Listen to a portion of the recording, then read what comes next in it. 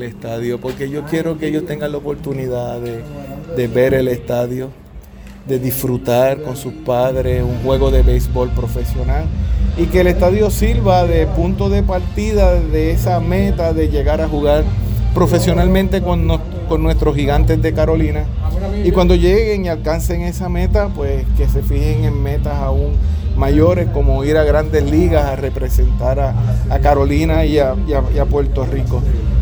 Para poder hacer eso, hicimos un donativo de $35,600 para que estas pequeñas ligas puedan comprar los uniformes de este torneo preparatorio invernal y puedan hacer este torneo. Como tú sabes, hemos vivido una serie de retos en los pasados años y me da mucha alegría ver nuevamente a nuestros pequeños gigantes en el estadio Roberto Clemente Walker. Hace 4 años este estadio fue bien maltratado por el huracán María y tuvimos que remodelarlo. Aquí hay una inversión en remodelación, en terrenos de juego, en iluminación, en la estructura del estadio, en dugouts, en una nueva pizarra de más de $10 millones, producto, ¿verdad?, de fondos FEMA y de los fondos de la aseguradora, de la compañía aseguradora del municipio.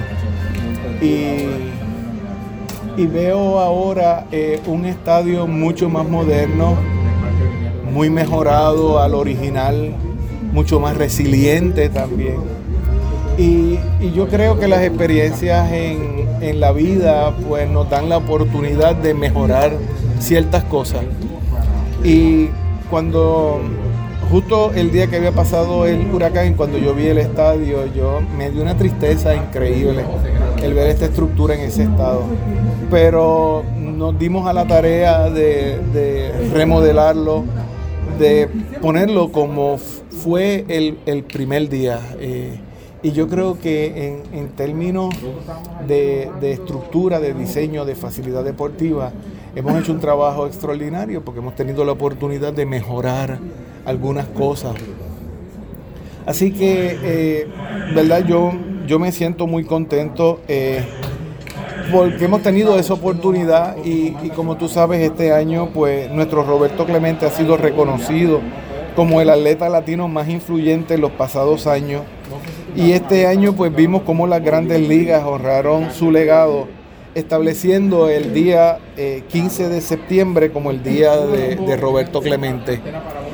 Y eso es lo que estamos haciendo hoy aquí. Estamos motivando a todos estos niños de todos estos 46 equipos de pequeñas ligas a que sean otros Clementes, que sueñen, que aspiren, que esos valores de humanismo como el que tuvo Roberto Clemente, que lo ha llevado no solamente a jugar en las grandes ligas, sino a convertirse en una figura no solo de Puerto Rico, sino de los Estados Unidos, como uno de los peloteros más influyentes en la historia del béisbol, pues también esté presente en ellos.